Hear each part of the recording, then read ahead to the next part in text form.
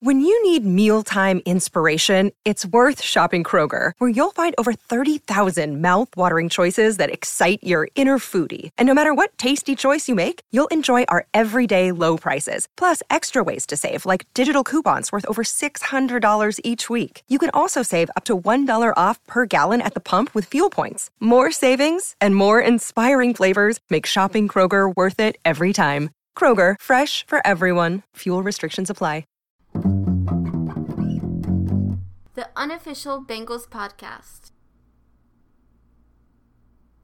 Welcome to the unofficial Bengals podcast. This is your host, Frank LaPlaca, and I'm a Bengals fan for life.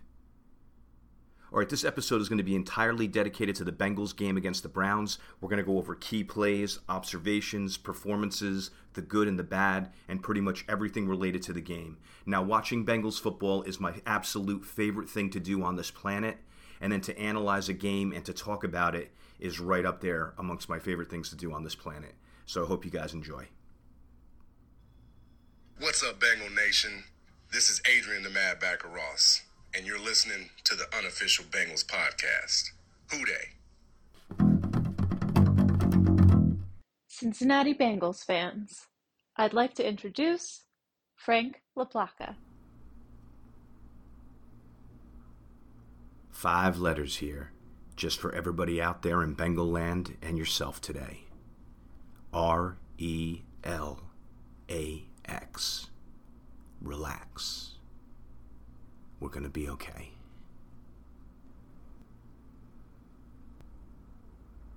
All right, so let's go over this heartbreaking, disappointing loss to the Browns. So it was a 24-3 loss. But we have to remember, it was a road divisional game against an opponent who always gives us trouble. And I know that's no excuse. We wanted to go in, start off the season strong. But if you're going to lose any games, it's those road divisional games. The Browns have our number. Every year they seem to blow us out in one of the games. So we got it out of our system. The weather was crazy. But we're moving on. Next week we get a chance to make it all right against Baltimore. Big takeaway from the game, no injuries. At least no injuries that were visible on the field. No one needed to be carted off. Looks like we got out of the game in one piece. Everyone's going to get a little bit healthier and a little bit stronger for next week. And honestly, I never saw a game this affected by rain. And I've been watching football, I don't even want to date myself, but it's been 40 plus years. I mean, almost 50 at this point. And very rarely have I seen a game this affected by rain. I mean, both quarterbacks were having a hard time throwing. The kicking game was affected. The punting game was affected. You've never seen Joe Burrow struggle like that. And I'm not going to make excuses. We'll talk about that a little bit later. But that ball was wet, heavy, and bloated. And that's not an easy ball to throw. That's slippery too. But again, I have never seen a game this affected by rain. It played right into the Browns' hands. A solid defense and a great running back in Chubb. And it was a pretty crazy game for us. We were really out of sync. Even Ted Karras mentioned that there was communication issues. If you looked at Burrow, there was a few times where he's clapping his hands so they avoided a delay of game. Like, they just weren't on the same page in a lot of ways. You know, it's the first game of the year. We didn't have any preseason with the starting offense. Burrow missed a lot of camp, and it really showed in this game. And that's the quandary for preseason moving forward. I like the Coach Taylor approach to getting everyone to the gate on week 1 healthy. But sometimes it backfires. The last couple years, we have not been prepared for week 1, and it's come back to haunt us. So we're avoiding injuries, but we're taking one loss. And every loss in the NFL is pretty heavy duty. You can't have too many of them. You start getting out of contention. You start getting out of home field advantage land. So we have to think about that for the future. I don't want to make any definitive decisions on that right now, but it's something that we may need to weigh out. Yes, no injuries, but tanking in the first game last couple years, I don't know. It's something that needs to be evaluated. Whatever the coaching staff decides from this point on, I'm behind because I trust them, but it is something to think about. And getting back to that of not really being ready and out of sync, it was a very un-Bengals-like game. We had a delay of game, very rare for us. We're always calling that timeout from the sideline before that happens. We had an illegal formation. We had an illegal shift that Coach Taylor took the blame for, which I give him credit. You know, he's trying to protect his team. But those are 3 penalties, 15 yards. You know, I know it's only 15 yards in the grand scheme, but when they occur, now you're looking at a 1st and 15, or a 2nd and 7 becomes a 2nd and 12. You know, it gets you behind the sticks.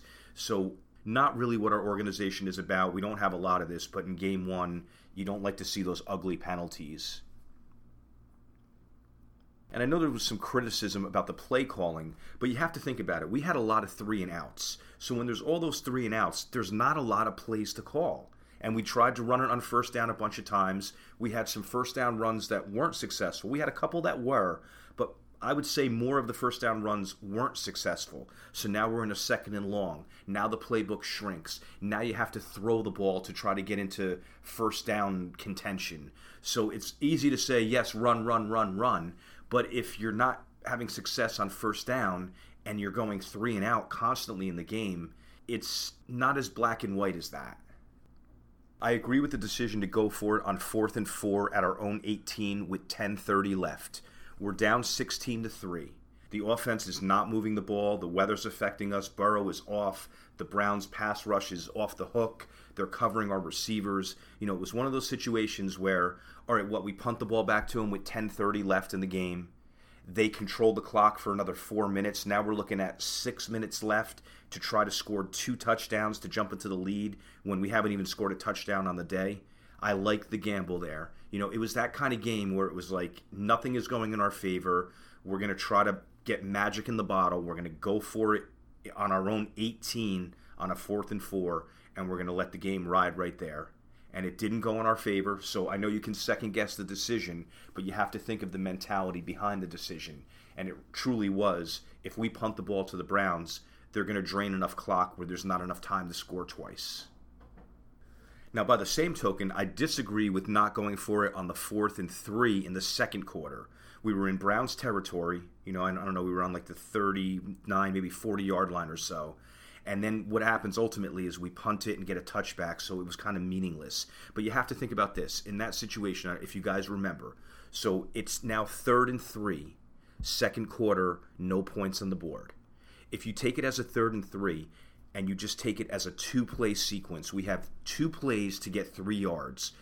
A handoff to mixing up the middle can get you 1 or 2, and then a quarterback sneak or another one, or maybe a slant and then a run, or a run and then a slant. There was a lot of options to do there. But what happened was we gambled. This whole game was about gambling, like that 4th quarter at the end of the game thing. In this case, we went deep down the sideline to Higgins. Now, if we hit that, that's a touchdown, breaks the game open, gives us all the momentum. So that's the gamble in it.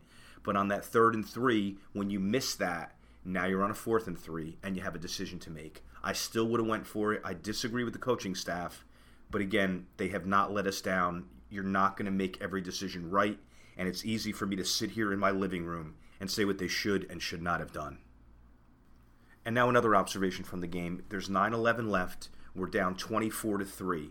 I would have pulled Burrow then rather than the 6-minute mark. And I actually would have pulled a bunch of the starters at that point. Why keep them in there and expose them to hits and injury? Chase took a big hit when Browning floated that ball to him late. So I don't think there was anything to gain after that point. After that 4th and 4, when Burrow got sacked, I thought the game was over, and it was a good time to get him out.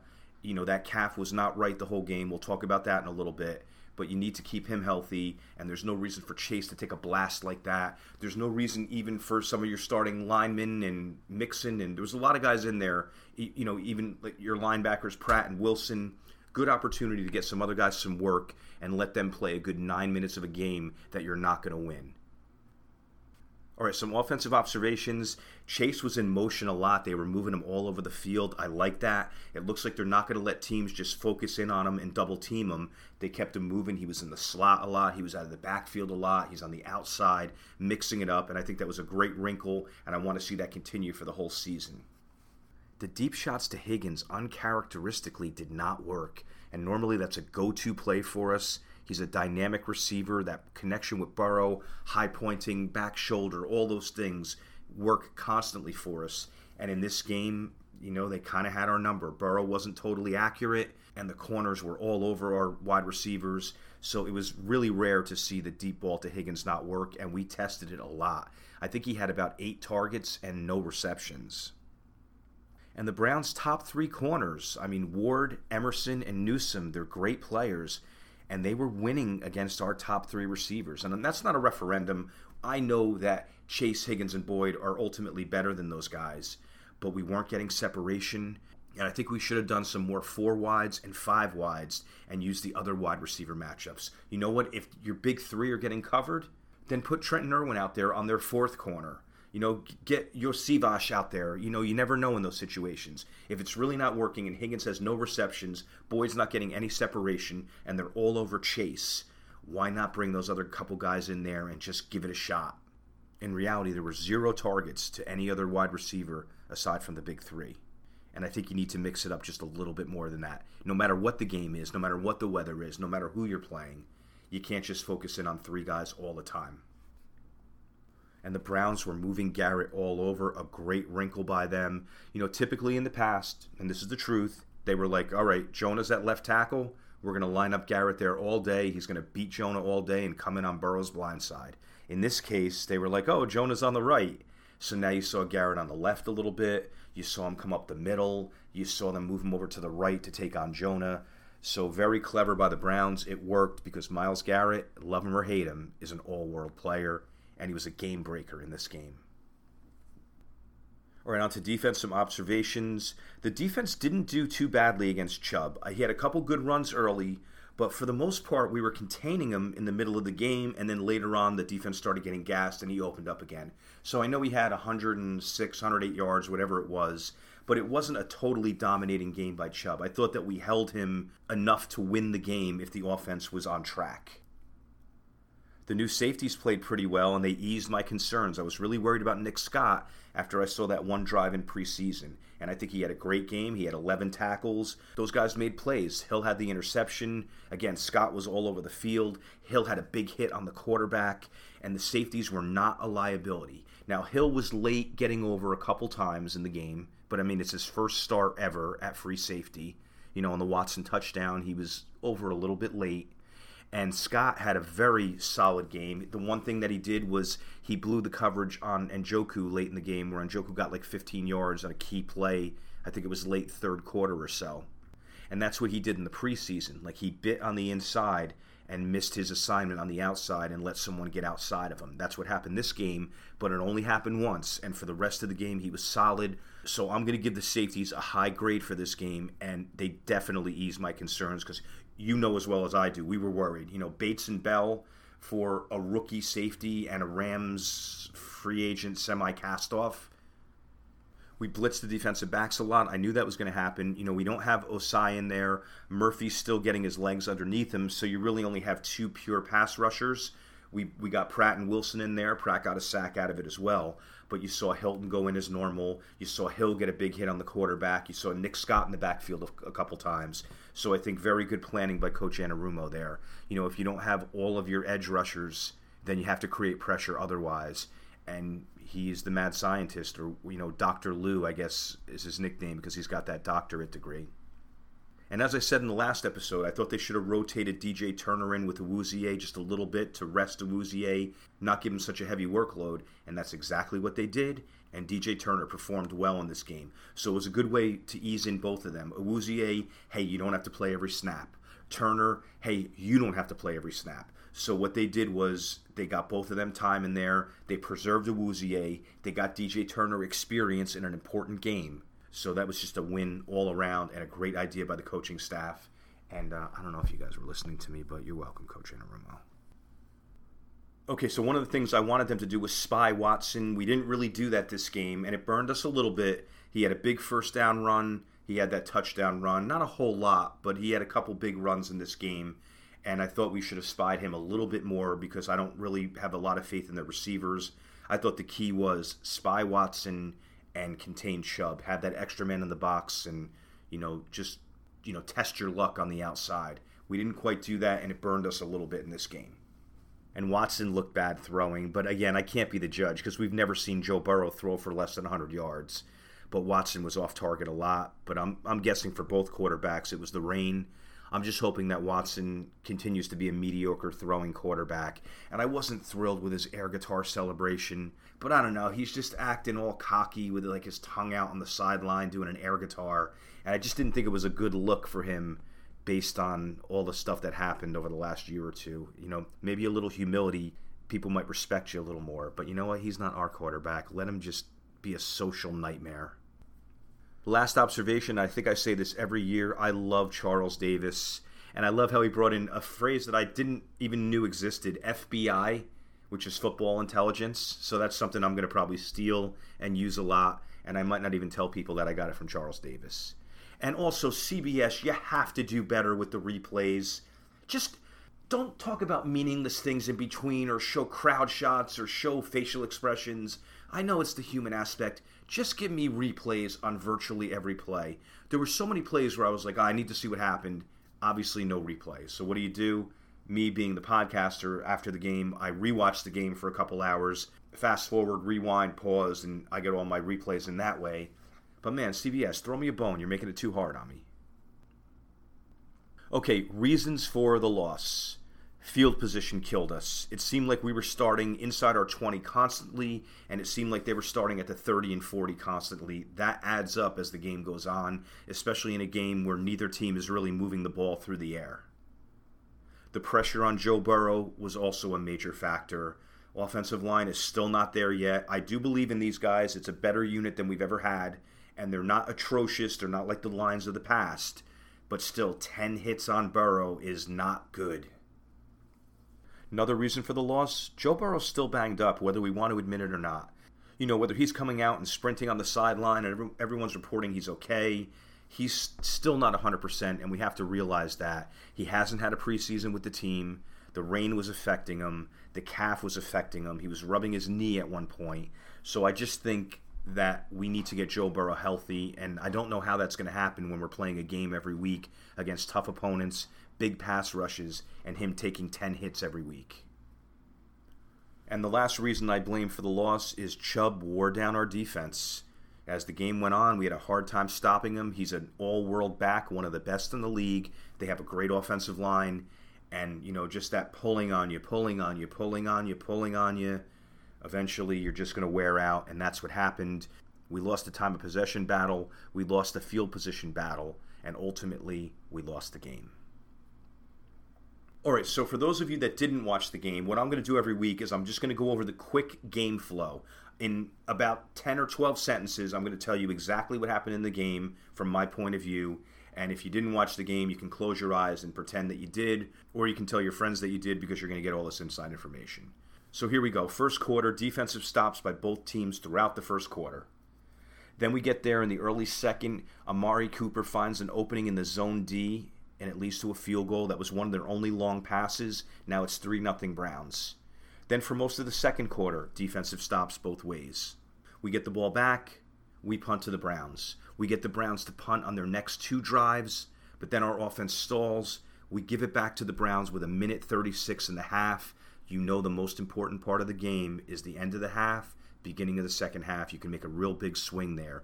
Normally, we're the team who wins in those situations. Unfortunately here, Browns get a big play from Elijah Moore, and on that play, 3 Bengals slip trying to tackle him while he reversed field. Not an excuse, just an observation on why Elijah Moore got such a big run. And then honestly, the Browns outsmarted us. Stefanski outsmarted our coaching staff because they set up 4 wide receivers on one side, and Watson does a bootleg left for the touchdown, 10-0 Browns. Second half opens, we hold the Browns to a 3-and-out. Then we get the ball and move it as well as we have all day and get a field goal. Browns get the ball back, we get the interception by Hill. We have trouble moving the ball, but we get in the long field goal range. We miss a deep shot to Higgins on third down, one of a couple in this game, and then McPherson misses the 51-yarder. At this point, the Browns are taking advantage of field position because they're basically at midfield after that miss. Our defense is gassed. Even though the defense is tired, we hold them to a late third quarter field goal. Now it's 13-3. We get the ball back. We have a bad punt. We have a missed assignment on Njoku. They get the big run by Jerome Ford, leads to another field goal. So in all these situations, the defense is bending but not breaking. They're put in some bad field position situations, and they're holding the Browns to field goals consistently. So at this point, it's 16-3.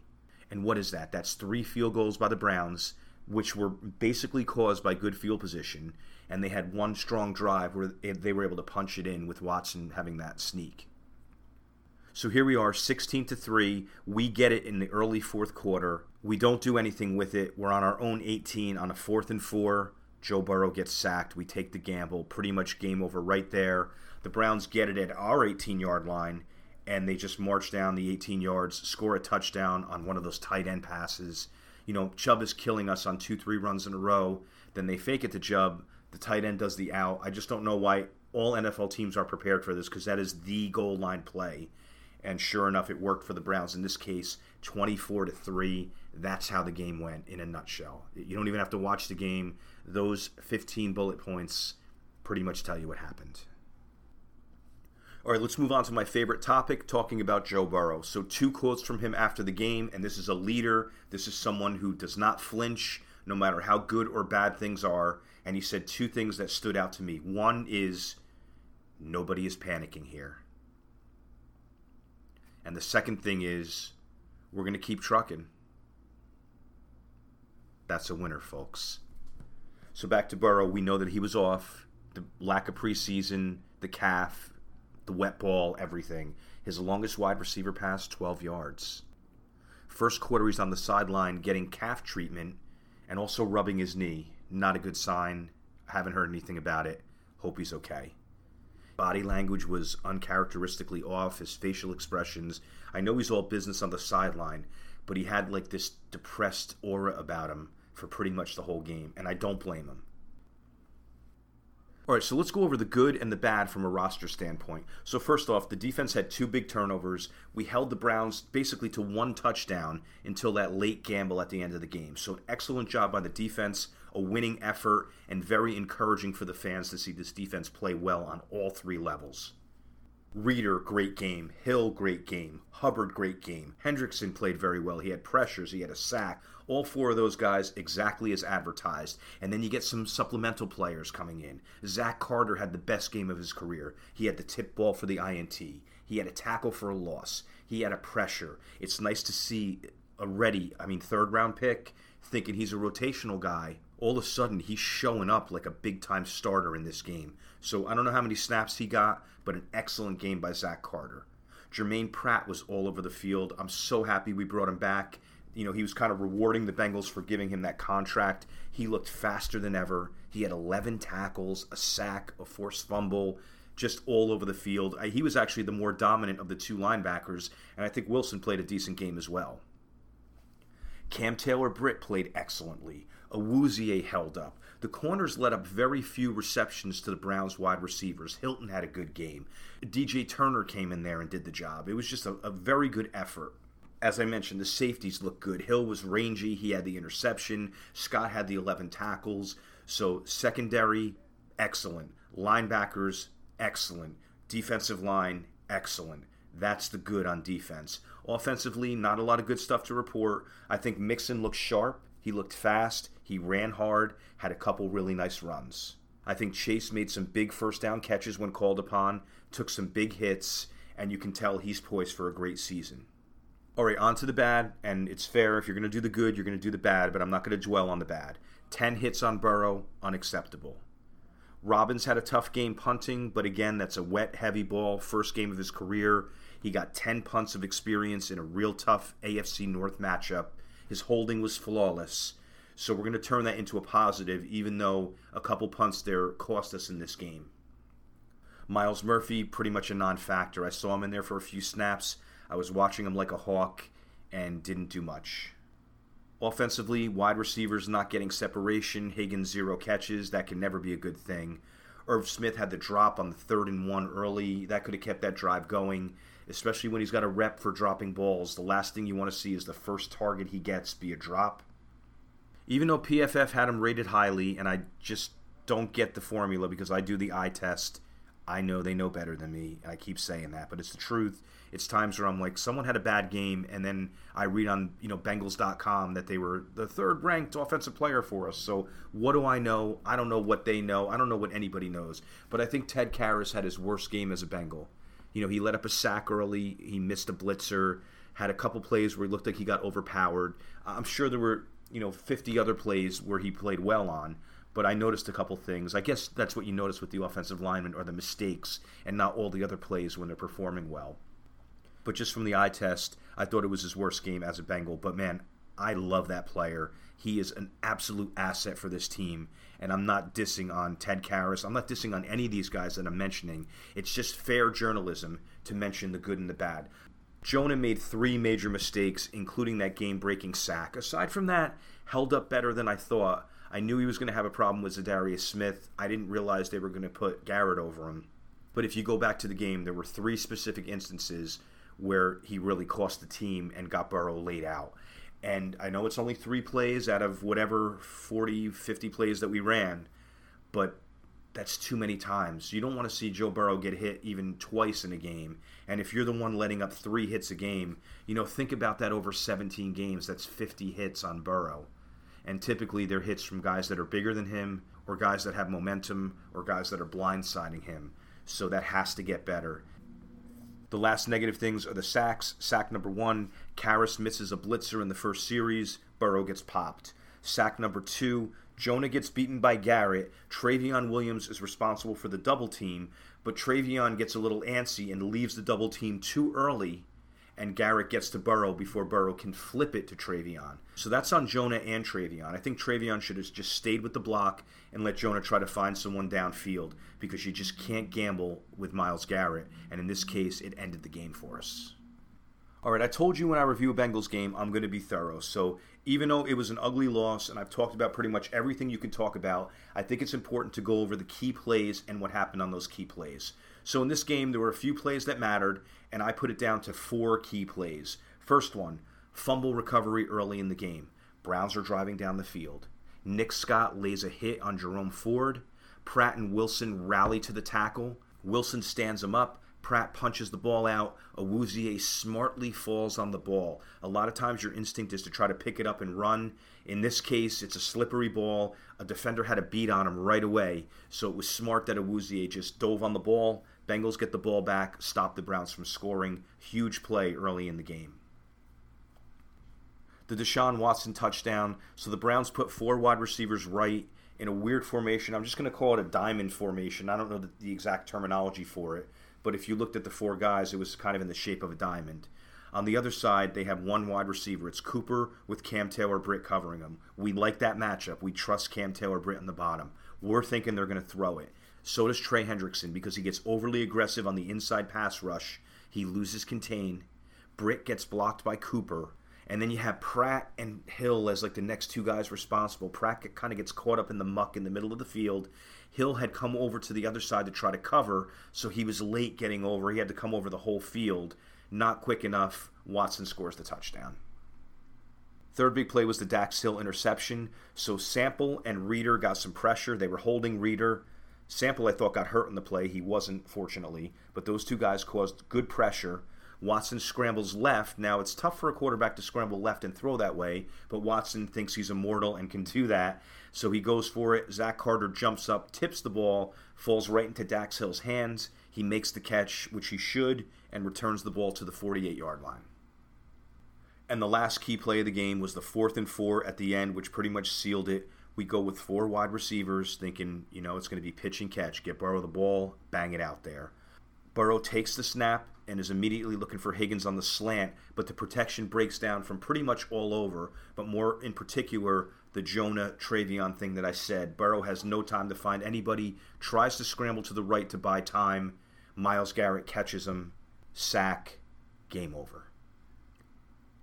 So the other thing I like to do is analyze the first drive of the second half, because this means what you talked about in the locker room. These are your adjustments. In a game like this, which wasn't going our way, you kind of want to hear what's in the coaching staff's minds as we come out to start the second half. So here it is. I'll just blast through it, and then I'll talk about the mentality behind it. So first play, Mixon right for 4 yards. I think it's a good idea. You come out, get the ball moving with a good solid run. It was probably a run they schemed up, one of the better runs in the playbook. Second play, you have the miscommunication with Burrow and Higgins. It looked like Burrow was expecting Higgins to come back. Higgins ended up going deep. Ball falls incomplete. Third down, you get the Ward pass interference on a chase deep ball. So let's think about the first 3 plays. It was going to be Mixon right. It was going to be a comeback to Higgins, and hopefully that was going to get us a first down. And then we were going to look to hit Chase up top. So I liked the way they were thinking out of the locker room. Didn't work the way we thought, but here we are at first down. Now here's the next 4 plays. We send Jamar Chase in motion for a swing pass on the left, and the Browns blow it up, so Burrow has to make other plans. He tries a deep ball to Higgins down the left sideline. Can't be accurate because of Jonah letting up pressure from his man, so that's what happens on that first down play. Second down, we try Mixon on a swing pass, and that gets blown up because of pressure from Orlando Brown's man.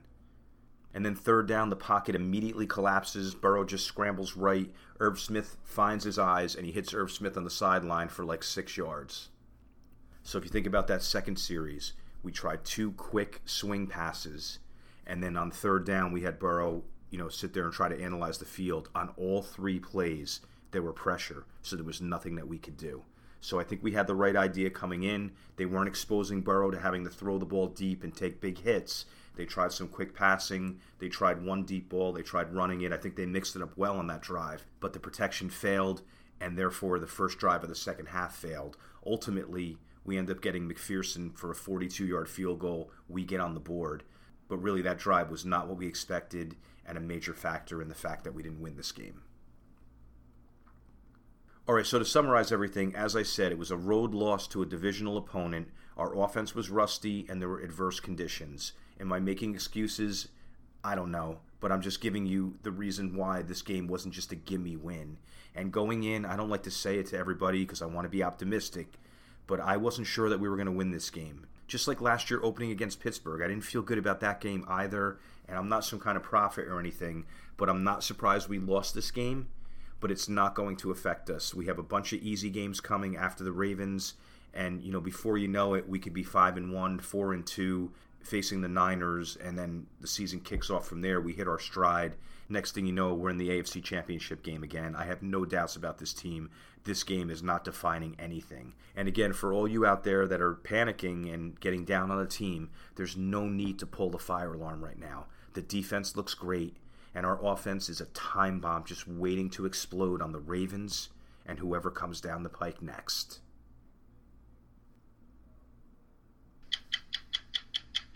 McLeavy Minute. All right, we're here with Tom McLeavy. Tom, how are you today? Good, Frank. How you doing, bud? All right, my friend. Great to hear your voice, and I want to hear your take on this game that just happened on Sunday. I sort of expected rust out of Burrow, seeing that he didn't play at all in the preseason. I didn't think it'd be this bad, but then add in the weather, add in everything else. It's just one of those games, Frank, that you just rip the sheet off of the notebook, throw the paper in the can, and move on the next week.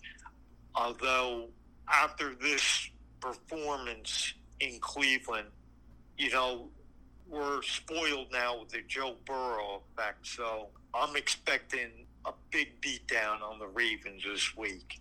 Just the fact that knowing Burrow, knowing this team, that they're embarrassed at how they perform.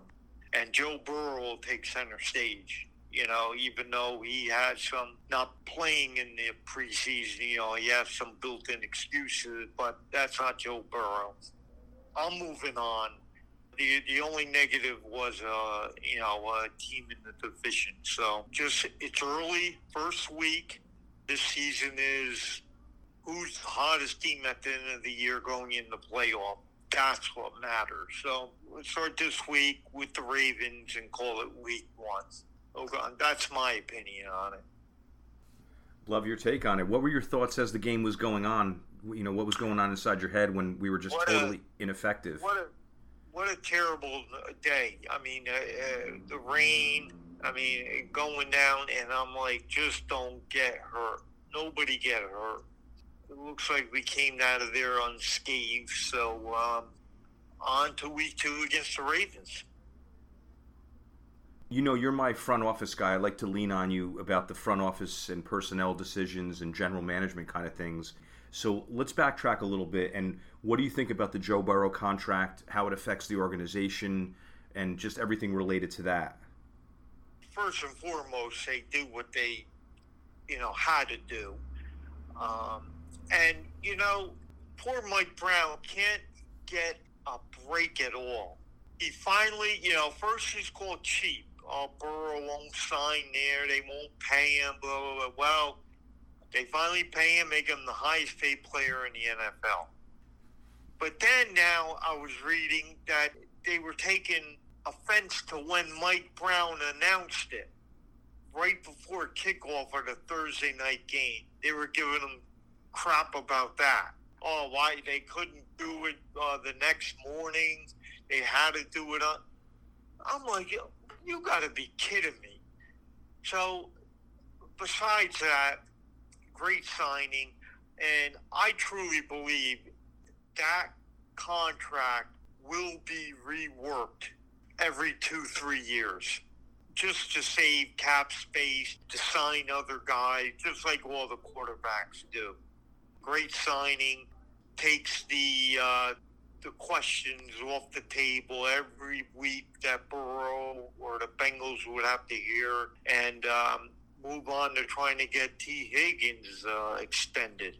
If not, they got the franchise tag for him, and move on to Chase to get him signed. So I applaud the move as any fan of any team would, because the bottom line is the quarterback's the number one guy that drives the bus. So that's out of the way. So now let's move on to take care of some of the other people on this team. Yeah, Tom, I like the way you put it, because with the $55 million coming off the cap every year, you start worrying that we're not going to be able to sign people. But in your opinion, you really think they're going to rework it every couple years to give them the flexibility to not be paralyzed by the cap? I truly agree to that, because look at Tom Brady. He basically signed a contract every year to help out the team per se. So, like with that silliness going on with Baltimore last year, with Jackson. Oh, I want to get guaranteed money. The bottom line is, if you're a quarterback in the NFL, starting quarterback in the NFL, you got a guaranteed contract. If you're like, look at Jackson. Even though it wasn't a guaranteed contract, if he keeps playing well, the team keeps playing well, he's going to see 5 years of that deal. So, there's no way in hell that the Bengals would not be seeing Joe Burrow in a Bengal uniform in the next 8 to 10 years. So, get it done with. They're going to probably rework it. Questions are the more aggravating thing to a team than anything. So you eliminated that Burrow question of, have you signed the extension? Have you signed the extension? And now let's move on and take care of the other guys. Tom, when we were talking prior to the interview, some news broke, and it was about La'el Collins actually getting waived. What are your thoughts on that move? How does it affect the cap and the team? That's interesting. The way they were coming out, he's making progress, maybe help out, but apparently by cutting him, they saved $7 million in cap space. So who knows? Maybe they figured, after seeing the way the team performed by not playing in the preseason, seeing a 30-year-old Collins come back off an injury and keeping a roster space for him, that he's not going to be a productive player for this team. And then add on top of that, they could save cap money. So I think it was a no-brainer to move on and maybe use that money to help T. Higgins. Yeah, well put. I was just going to ask you what you think they're going to do with the $7 million, and you're. Yeah, I don't know, Frank. Maybe they had that in mind when they signed Burrow. Maybe that's tied into that contract. So we don't know between the lines of the contract, but hopefully it's done to help the T. Higgins negotiation. So let's put let's cross our fingers for that. But it's an eye opener that he was gone, because all indications we got from the team was he was, making progress and could be, an impact to the offensive line in a few weeks, but, we're not there every day. Great takes, Tom. That was a surprise to me as well. So I know we're playing the Ravens this week, and obviously you're a massive Bengal fan from New Jersey like myself, but we all know you live by the beach in Ocean City, beautiful Ocean City, Maryland. What are you going to be doing for this game surrounded by Baltimore Ravens fans? Something, Frank? Real football fans respect the NFL players. And, I got my Burrow, my Chase jerseys, my Wilson jersey. They see that the Bengals now have reached heights that, their teams wish they could do, and they respect the players. So there's not really any crap given to me or anything. It's funny being Bengal fans, Frank, is like, you remember, first it was like everybody had pity on us because, like, we'd end up blowing the game as usual when we first met, and they're like, oh, man, I thought they were going to win. They were, like, rooting for us. Now they respect us because they see a guy like Joe Burrow that they wish they could have as a quarterback. So it's not as bad as people think, but there's still, you could see some team guys that, like, fans of teams that, like, their team makes no mistakes or their team is the best. But now being that it's a local Raven game, I'll sit at home and watch it by myself and enjoy it better. Gotcha, my friend. And I know we were there for the dark times, and now we're here for the bright times. So I'm glad we're going to get to enjoy this nice Joe Burrow run and hopefully get those rings that we've been waiting for forever. Hopefully, talk to the Jet fans about that after last night, see how they feel. So, nothing's a given in this time. That'll do it for this episode. I'd like to thank @Bengals Highlights on Instagram, the best page out there. Really cool highlights, really cool music. Definitely something you should check out. Thank you for listening to the Unofficial Bengals Podcast. This is your host, Frank LaPlaca, and I'm a Bengals fan for life. The Unofficial Bengals Podcast.